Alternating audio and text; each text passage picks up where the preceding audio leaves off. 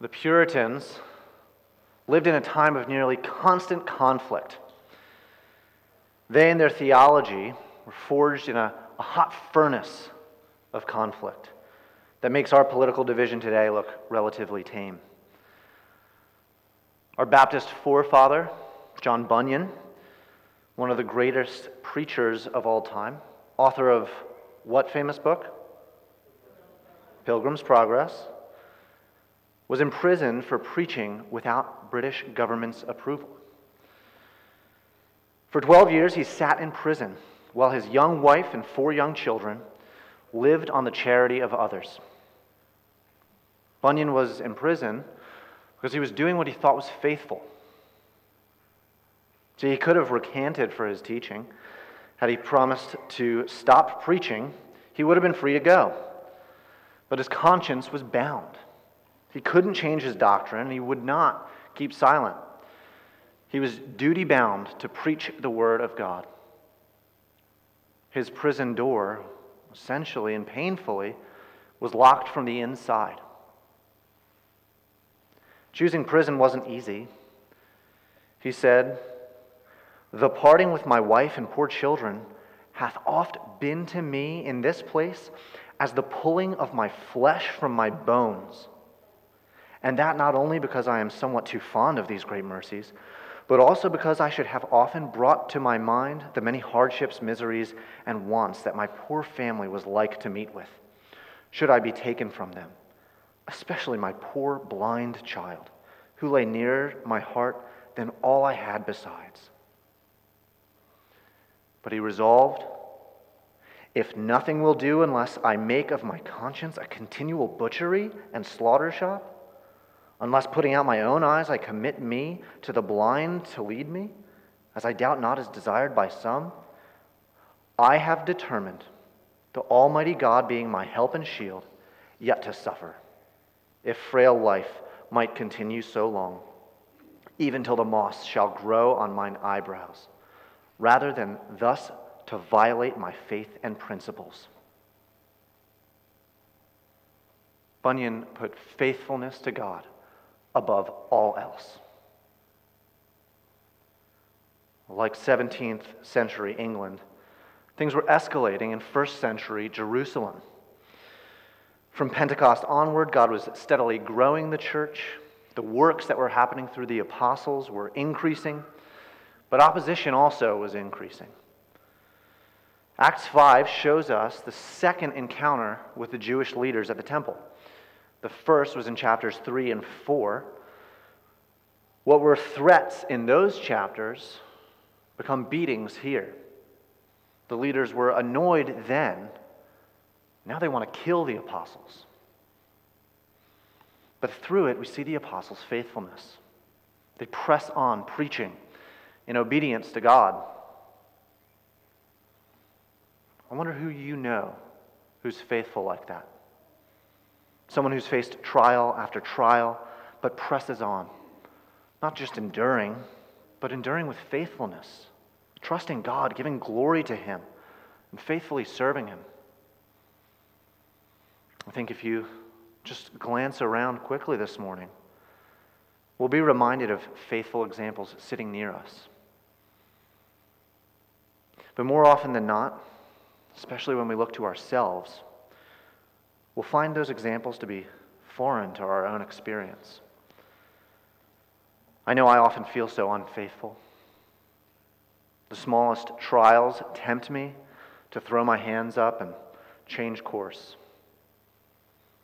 A short time of suffering makes me question God, His goodness, His faithfulness. But here we see in Acts 5, God give us every reason to be faithful. And the main reason He gives us is His faithful presence. Acts 5 and the miraculous rescue of the apostles from prison shows us that this, the church, is God's people. He's present with them, and He's faithful to them. God's faithful, and He's creating a people who are faithful. God's faithfulness empowers His people's faithfulness. Look down at verse 13 with me. Many signs and wonders. Many signs and wonders are being done through the apostles. God's blessing the apostles with a fruitful ministry. These signs are confirming and even illustrating the gospel that they're preaching. It shows the people that God's with the apostles and their message, and it's teaching the people that they need spiritual healing, spiritual restoration, as much and more than they need physical healing.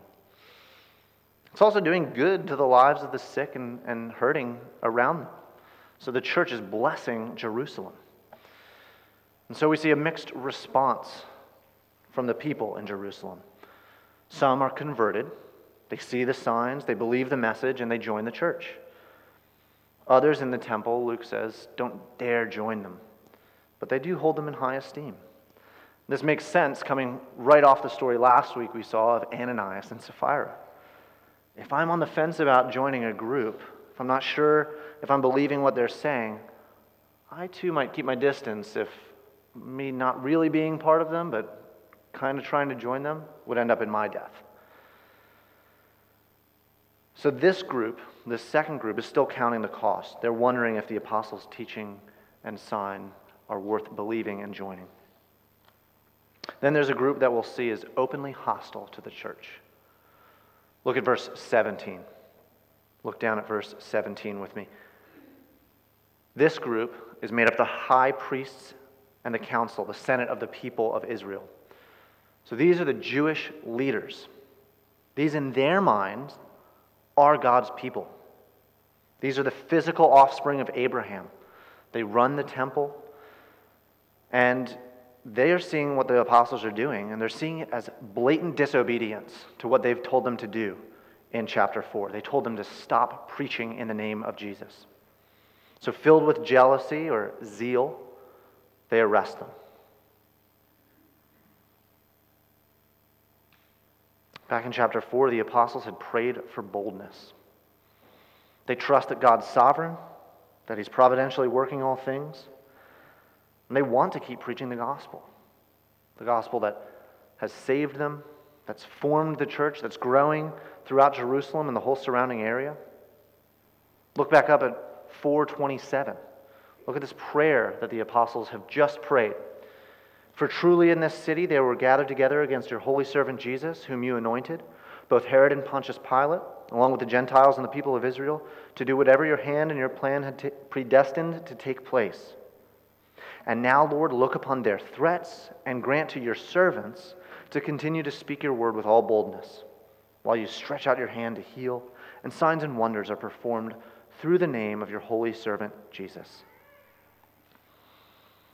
Will God hear their prayers? Are they right? Are they teaching what's true? Is God sovereign over their persecution in the same way that He was sovereign over Jesus' persecution and death? Or will this be the end? Will the apostles be put to death and the movement be over? Well, God answers decisively. He is with them. He'll allow them to continue preaching with boldness. He'll answer their prayers. In fact, He commands them to keep preaching with boldness. Look at verse 19.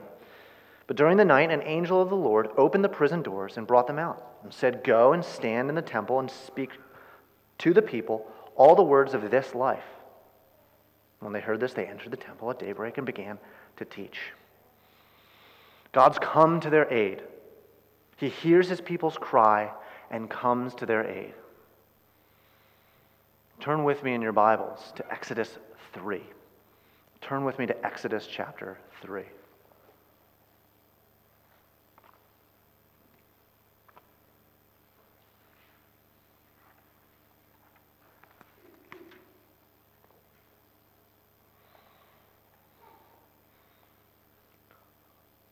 Look at verse 2. Moses is out tending a flock. He's been exiled from Egypt. He's had to leave. And the angel of the Lord appears to him. The angel of the Lord appears to him in a burning bush. And look down in verse 7. The Lord says, I have surely seen the affliction of my people, who are in Egypt and have heard their cry because of their taskmasters. I know their sufferings, and I have come down to deliver them out of the hand of the Egyptians, and to bring them up out of the land to a good and broad land, a land flowing with milk and honey." Then when Moses asks him, "Well, who should I tell them sent me to say this?" Look in verse 14. God said to Moses, "I am who I am." And he said, "Say this to the people of Israel, I am has sent me to you." God also said to Moses, "Say this to the people of Israel, the Lord," all capitals, that means I am, Yahweh, "the God of your fathers, the God of Abraham, the God of Isaac, the God of Jacob, has sent me to you. This is my name forever, and thus I am to be remembered throughout all generations." God goes on to perform signs and wonders through Moses, through Aaron, many signs and wonders, just like we see him doing in Acts 5. He miraculously delivers the Israelites from their slavery, and he brings them to the promised land. God didn't forget his people in Egypt. He didn't forget his apostles in prison. And he made sure that it would be known that he is the one who delivers them, doing so in a miraculous way. There could be no mistake, no doubts. No one could say it was a coincidence. No one could say it was the cleverness of the Israelites or the skill of the apostles to slip out of prison. God delivers them, just like in Daniel, miraculously. And he does so because he's faithful. God is faithful. Acts 5, like Exodus, teaches us that God is faithful to his people. To be faithful is to be loyal, trustworthy, consistent.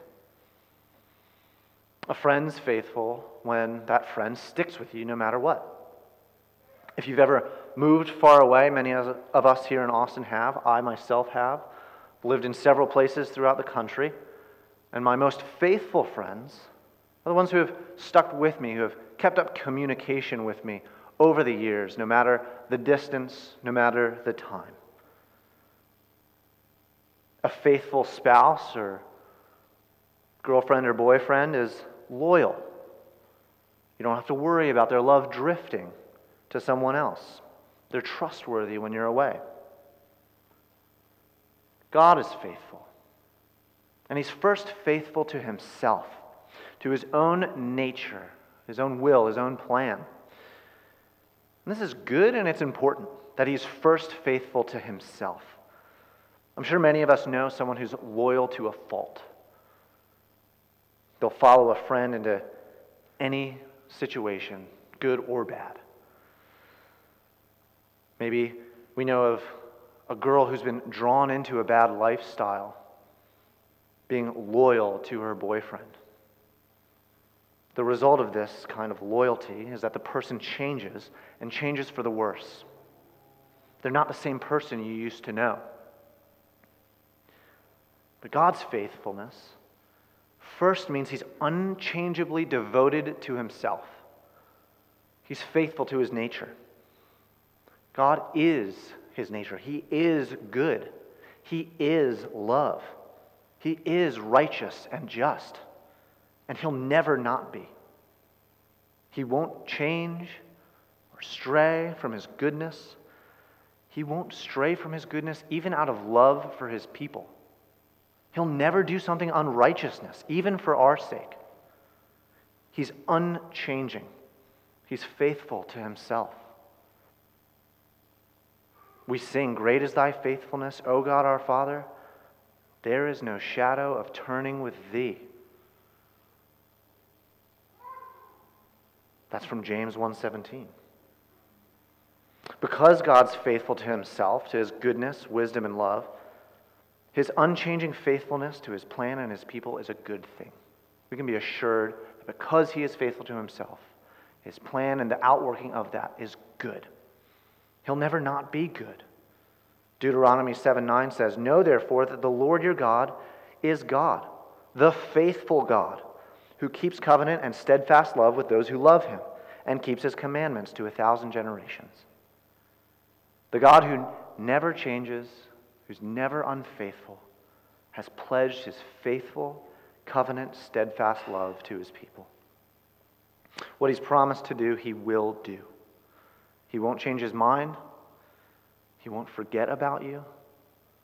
He won't be hindered or frustrated in any way. God doesn't have a plan B. He doesn't need a plan B. He wasn't caught off guard when Adam sinned. He didn't shift strategies when Israel rebelled. He didn't try to make the best out of a bad situation when Christ was hung on the cross. He didn't have to come clean up the mess the apostles made in Acts 5 when they're thrown into prison. This is and always has been the plan. For God to glorify himself through the suffering, death, and resurrection of Christ. To glorify himself through the endurance of the church, through persecution. To glorify himself even in bringing you to faith and bringing you safely home through many trials. God's very name, I am. I am who I am. I am the God of your fathers. His name means that he's faithful.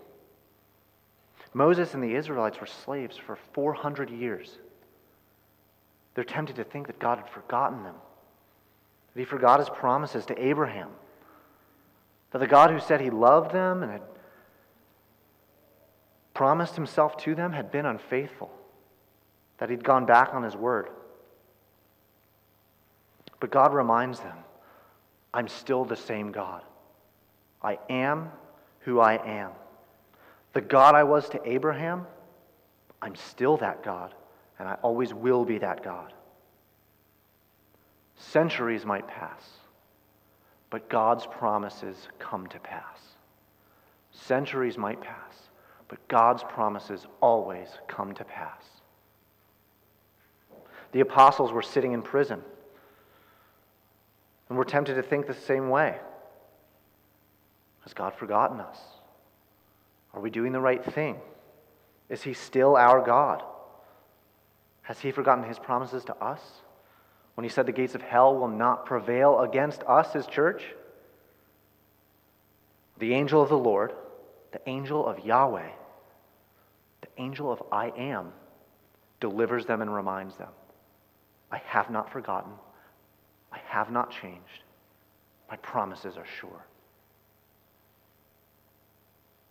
You're sitting here this morning and are facing all kinds of temptations to doubt the faithfulness of God. From something as small as running out of coffee this morning, to traffic troubles on the way here, to deep loneliness, feelings of abandonment, struggle with sin, feeling like you have no communion, no close walk with God. All these things tempt us to think that God isn't faithful, that he's changed, that he's gone back on his word to us, that he's not really unchangeably good to us, that he's not unchangeably good at all, maybe. Time may pass, but God's promises always come to pass. Christian, God is faithful. He will never leave nor forsake you. He's faithful in good times. He's faithful in affliction and suffering. He's faithful in your dullness. He's faithful in your forgetfulness. As he was faithful to the apostles, even in their imprisonment and the beating that followed, as he was faithful to Stephen and James, as they become the first martyrs that we'll see in a few weeks, God's faithful to you, Christian. Whether he's planned to rescue your body from destruction, or whether he gives your physical body over to death, just as we heard Daniel confess, we know that God has bound himself to you, promised to do good to you, promised you fellowship with him today and forever. Be still, my soul. The Lord is on your side. Bear patiently the cross of grief or pain. Leave to your God to order and provide. In every change he faithful will remain. Be still, my soul. Your best, your heavenly friend, through thorny ways leads to a joyful end. God is faithful to his nature, to his plan. He's faithful to his people. And he's faithful to us in this way, in Christ. He's faithful to us in the person of Christ. Christ is the faithful Savior and leader that God's given us. Christ is the fulfillment of all God's promises throughout the Old Testament. Christ is the content of all the apostles' preaching. We see that in Acts 5 here in verses 30 through 32. Look there with me. Peter and the apostles tell the Jewish leaders that the God of our fathers, you see that in verse 30? The God of our fathers, saying as in the God of Abraham, Isaac, and Jacob. The I am, the God who is faithful, the same yesterday, today, and forever, and will always be faithful. The God of our fathers has stuck to his plan by sending Christ to die for sin, to give repentance to Israel, to live forever as our ruler over all things. God is faithful, and Christ is the faithful Savior and leader you and I need. The faithfulness in God means that he acts consistently with his nature. Faithfulness for humans means acting consistently, not necessarily with our nature, but with God's nature. Faithfulness isn't being true to yourself, but being true to God. So faithfulness for humans looks like trusting and obeying God. But none of us have lived our lives in perfect obedience, perfect faithfulness to God. None of us have been faithful. God looks down at this room now. He sees our hearts, our thoughts, and our histories. He sees just how unfaithful we've shown ourselves to be over and over and over. We've strayed from the path, from the life, as the angel of the Lord describes it. We've broken God's law. We've ignored his word. We rebel against his will, grumbling and complaining. We've doubted his goodness, his faithfulness, sometimes even his very existence.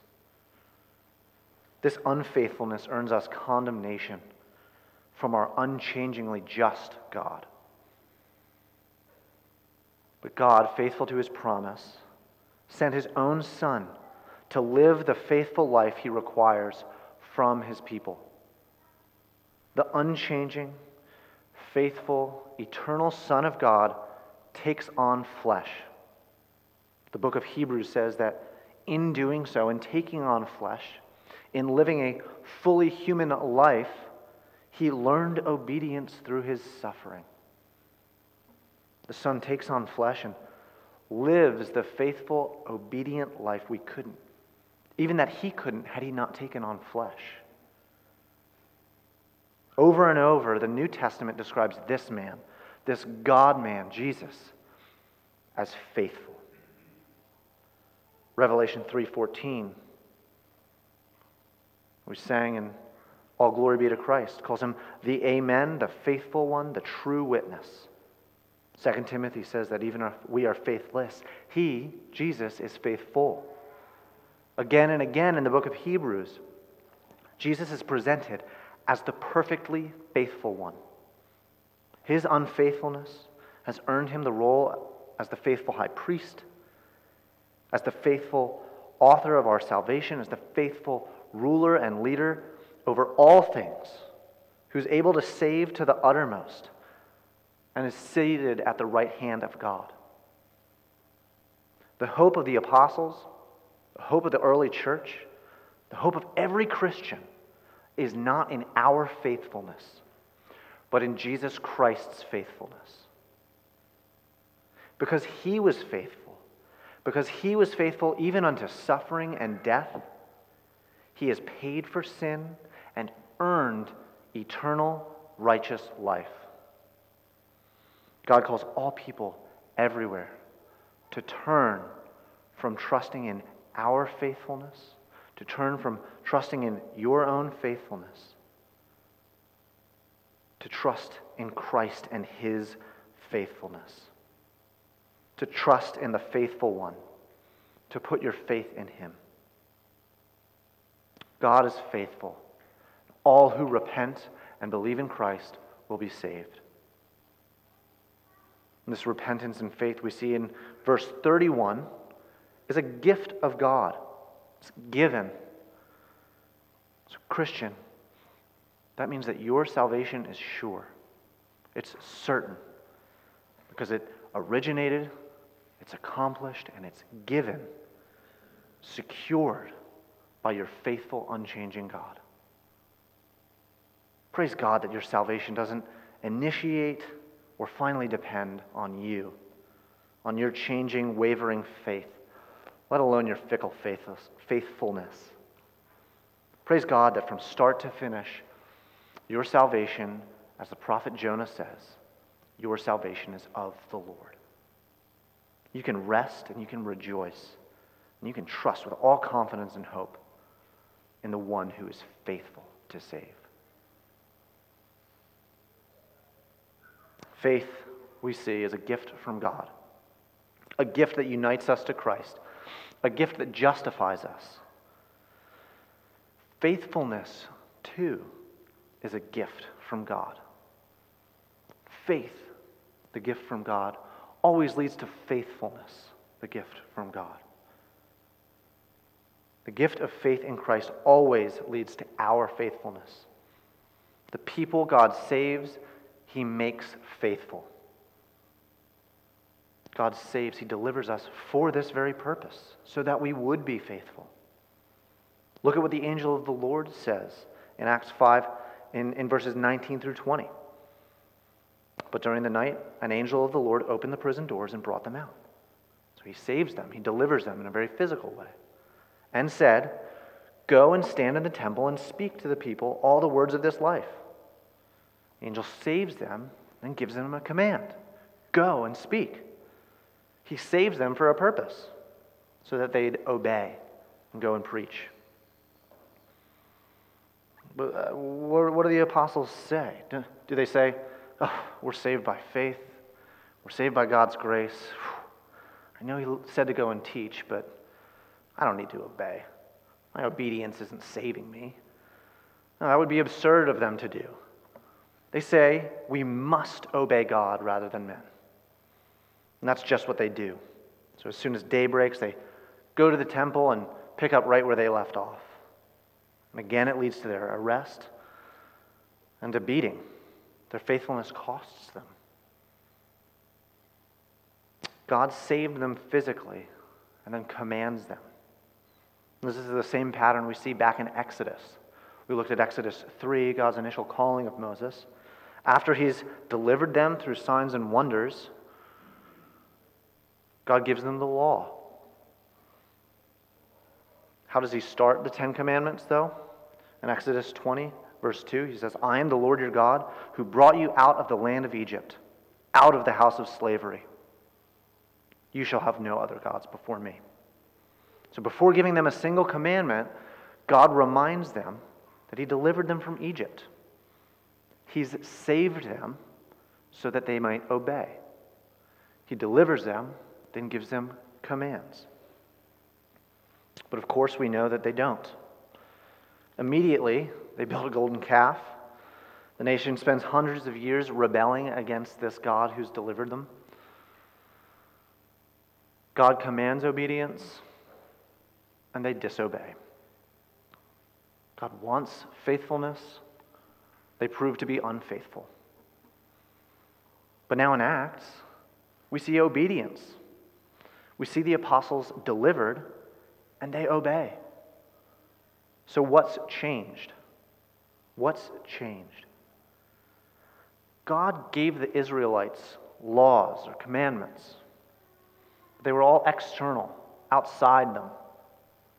The physical deliverance from Egypt did nothing to change the faithfulness of the people. They had unfaithful hearts before the Exodus. They had unfaithful hearts in the wilderness after the Exodus. Nothing changed. But in the gospel, God gives us more than just good commands. Good commands like love the Lord your God with all your heart. Good commands like love your neighbor. Good commands like go into all the world, preaching, baptizing, making disciples. In the gospel, God changes us. The law commands. The gospel changes. It gives us new hearts. It gifts us faith so that we're justified and saved. It gifts us faithfulness, a devotion to God, a love for Him and His law so that we might obey Him. If you're here this morning and you are frustrated with your own disobedience, your own unfaithfulness, go to the law and let it show you just how disobedient you are. Run to Christ and be changed. He's faithful to change you through the Word. He hears your cries in prayer. The good news of the gospel is that all who come to Him, as we sang earlier this morning, all who drink of the living water that He freely gives won't stay thirsty, but will be satisfied. Come to Christ. This salvation worked in Christ is a work of all three persons of the Trinity. And each person works in us to bring about salvation. Salvation and obedience or faithfulness. As one author puts it, the Father commands universal and perfect obedience. Christ fulfills this requirement on behalf of the elect, and the Spirit regenerates the human will to obey God. That means that our faithfulness is grace-powered obedience to God. It's grace-powered obedience that trusts Him with the outcome. The New Testament's full of commands to be obeyed.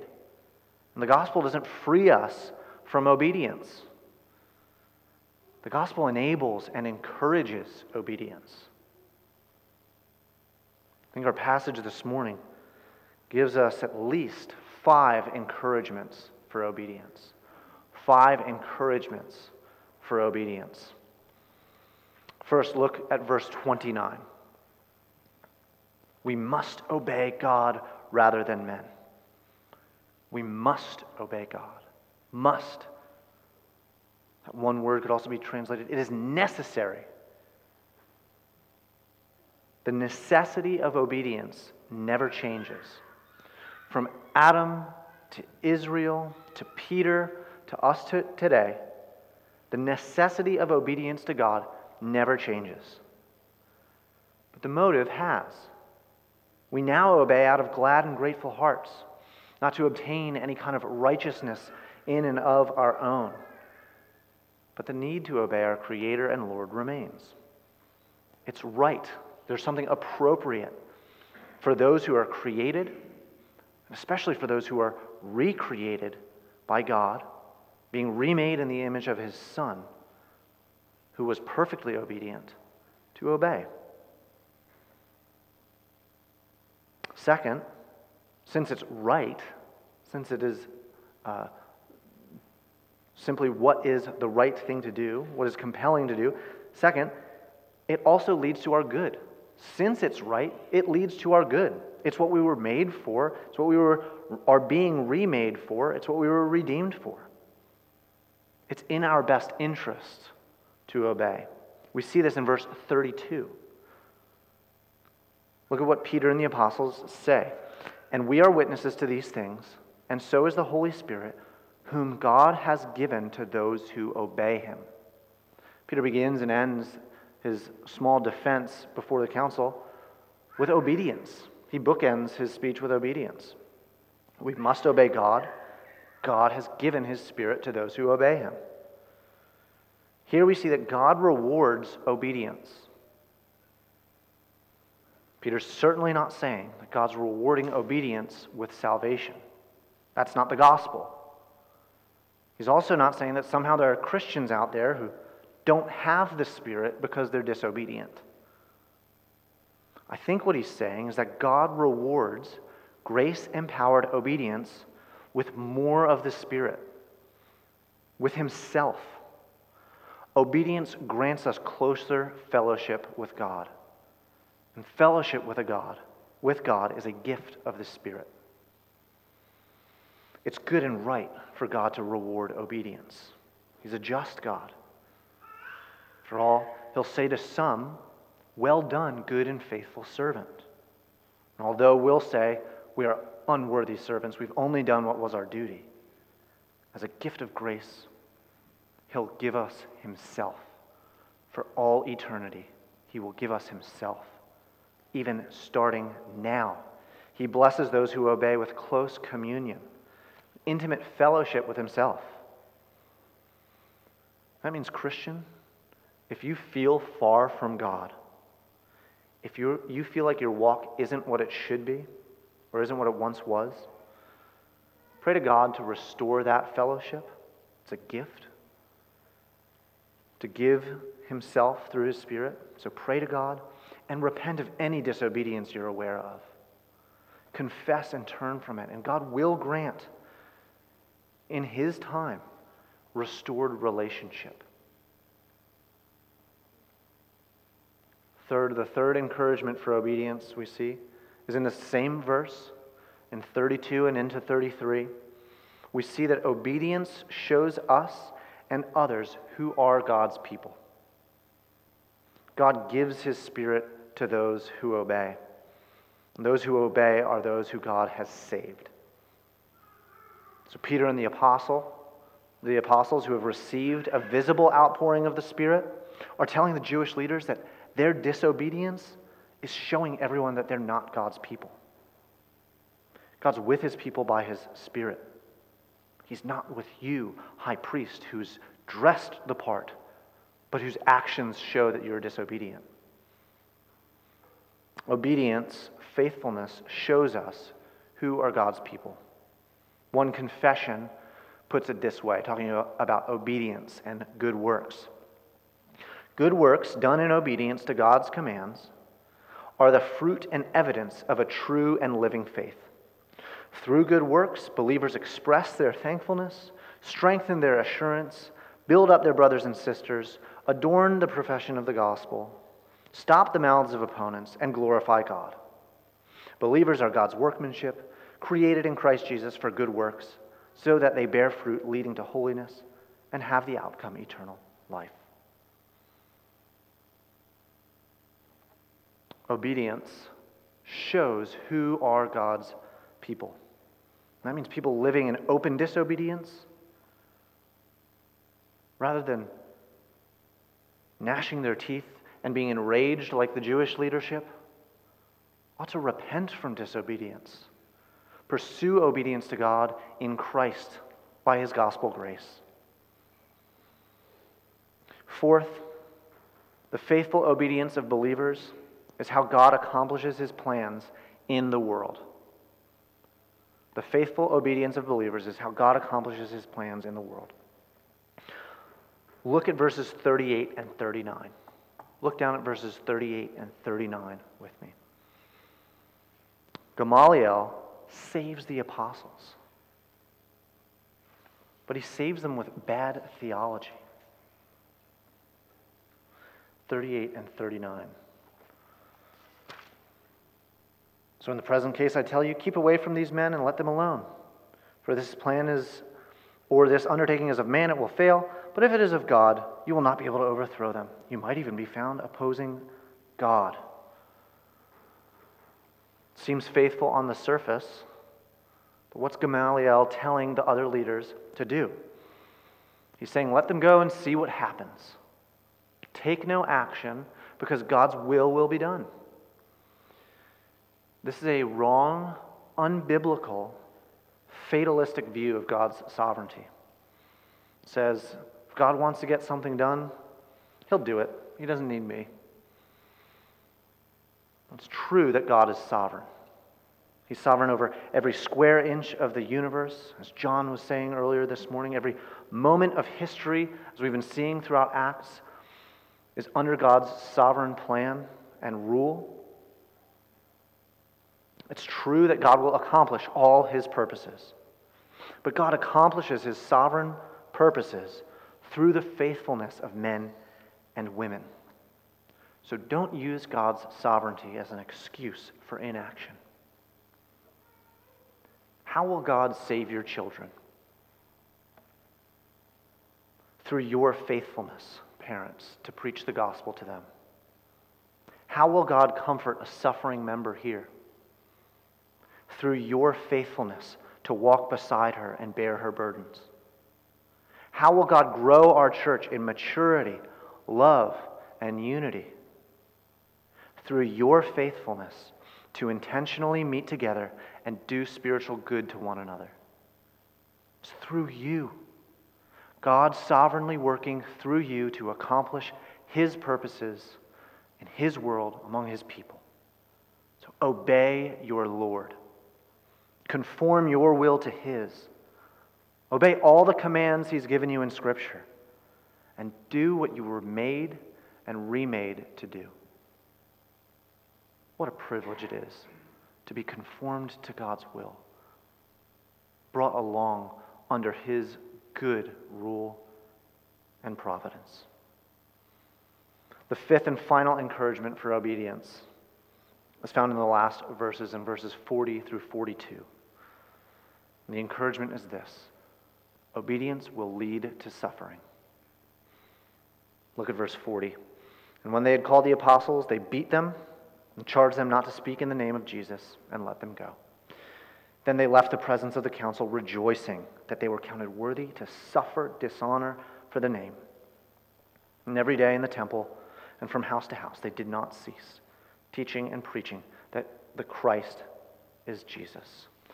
The fifth and final encouragement is that obedience, faithfulness will lead to suffering. That sounds like a bit of a strange encouragement, but we have to know beforehand that faithfulness will lead to suffering, and that suffering has good results, even good intentions in God's will.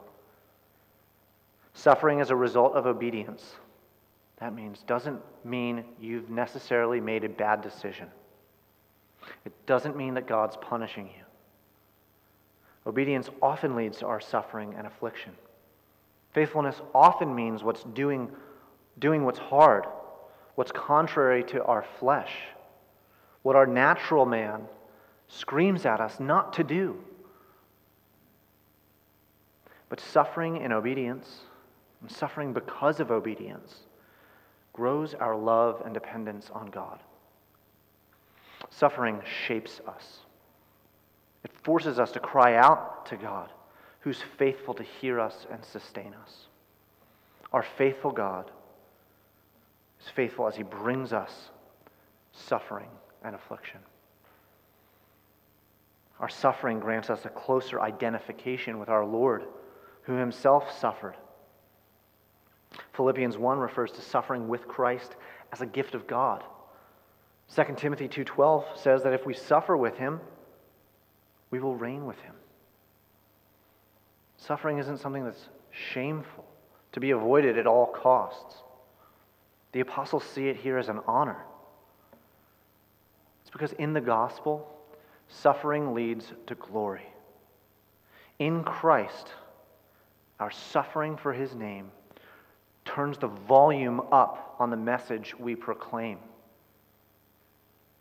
Suffering's like a megaphone that loudly shouts and tells the world how worthy Christ is of our whole lives, even of our suffering.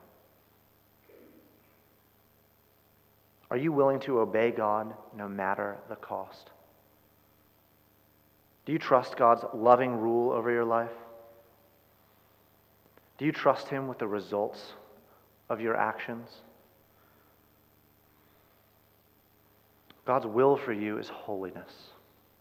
It's faithfulness, obedience, godliness. He's revealed this in his word, in the apostles' teaching, what they can't be stopped from proclaiming, what we have recorded in Scripture.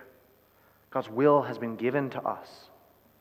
We're called now to know it and to obey it. We're called to make decisions based more on faithfulness, what we know to be faithful, than on results that we can't yet see. What we do should be more influenced by faithfulness to God's commands and instructions than on potential outcomes. One place that summarizes God's commands and instructions for us is our church covenant, written on the front cover of our member directory. Our church covenant that we recite at every members meeting. If you read through that, next time we go through that, not this evening, but next week we'll read through it together as a church, notice that it's not a contract. It's not guaranteeing any results, any fruit, any goods and services in return for our faithfulness to it. It's not saying we'll do this, we agree to do these things until we hit a certain number of members or plan a certain number of churches. It's not promising peace in your marriage or that you'll find a spouse, give you more money or happiness in your job. All it says is that we agree to live in faithfulness to God's commands. We're called to faithfulness. And we trust that God will be faithful to care for His people.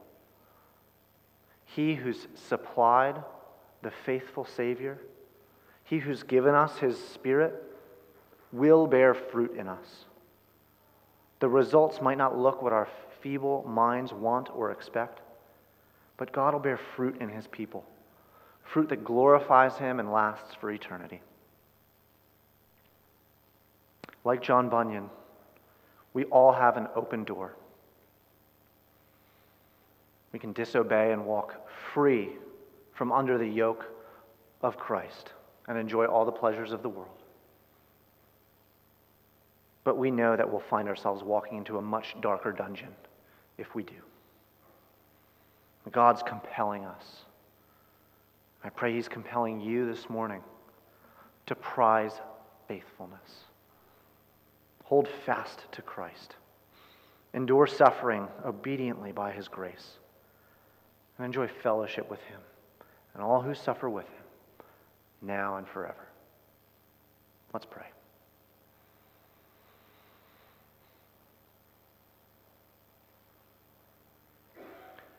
Great is your faithfulness, Father. Great is the faithful Savior you've given us in Christ.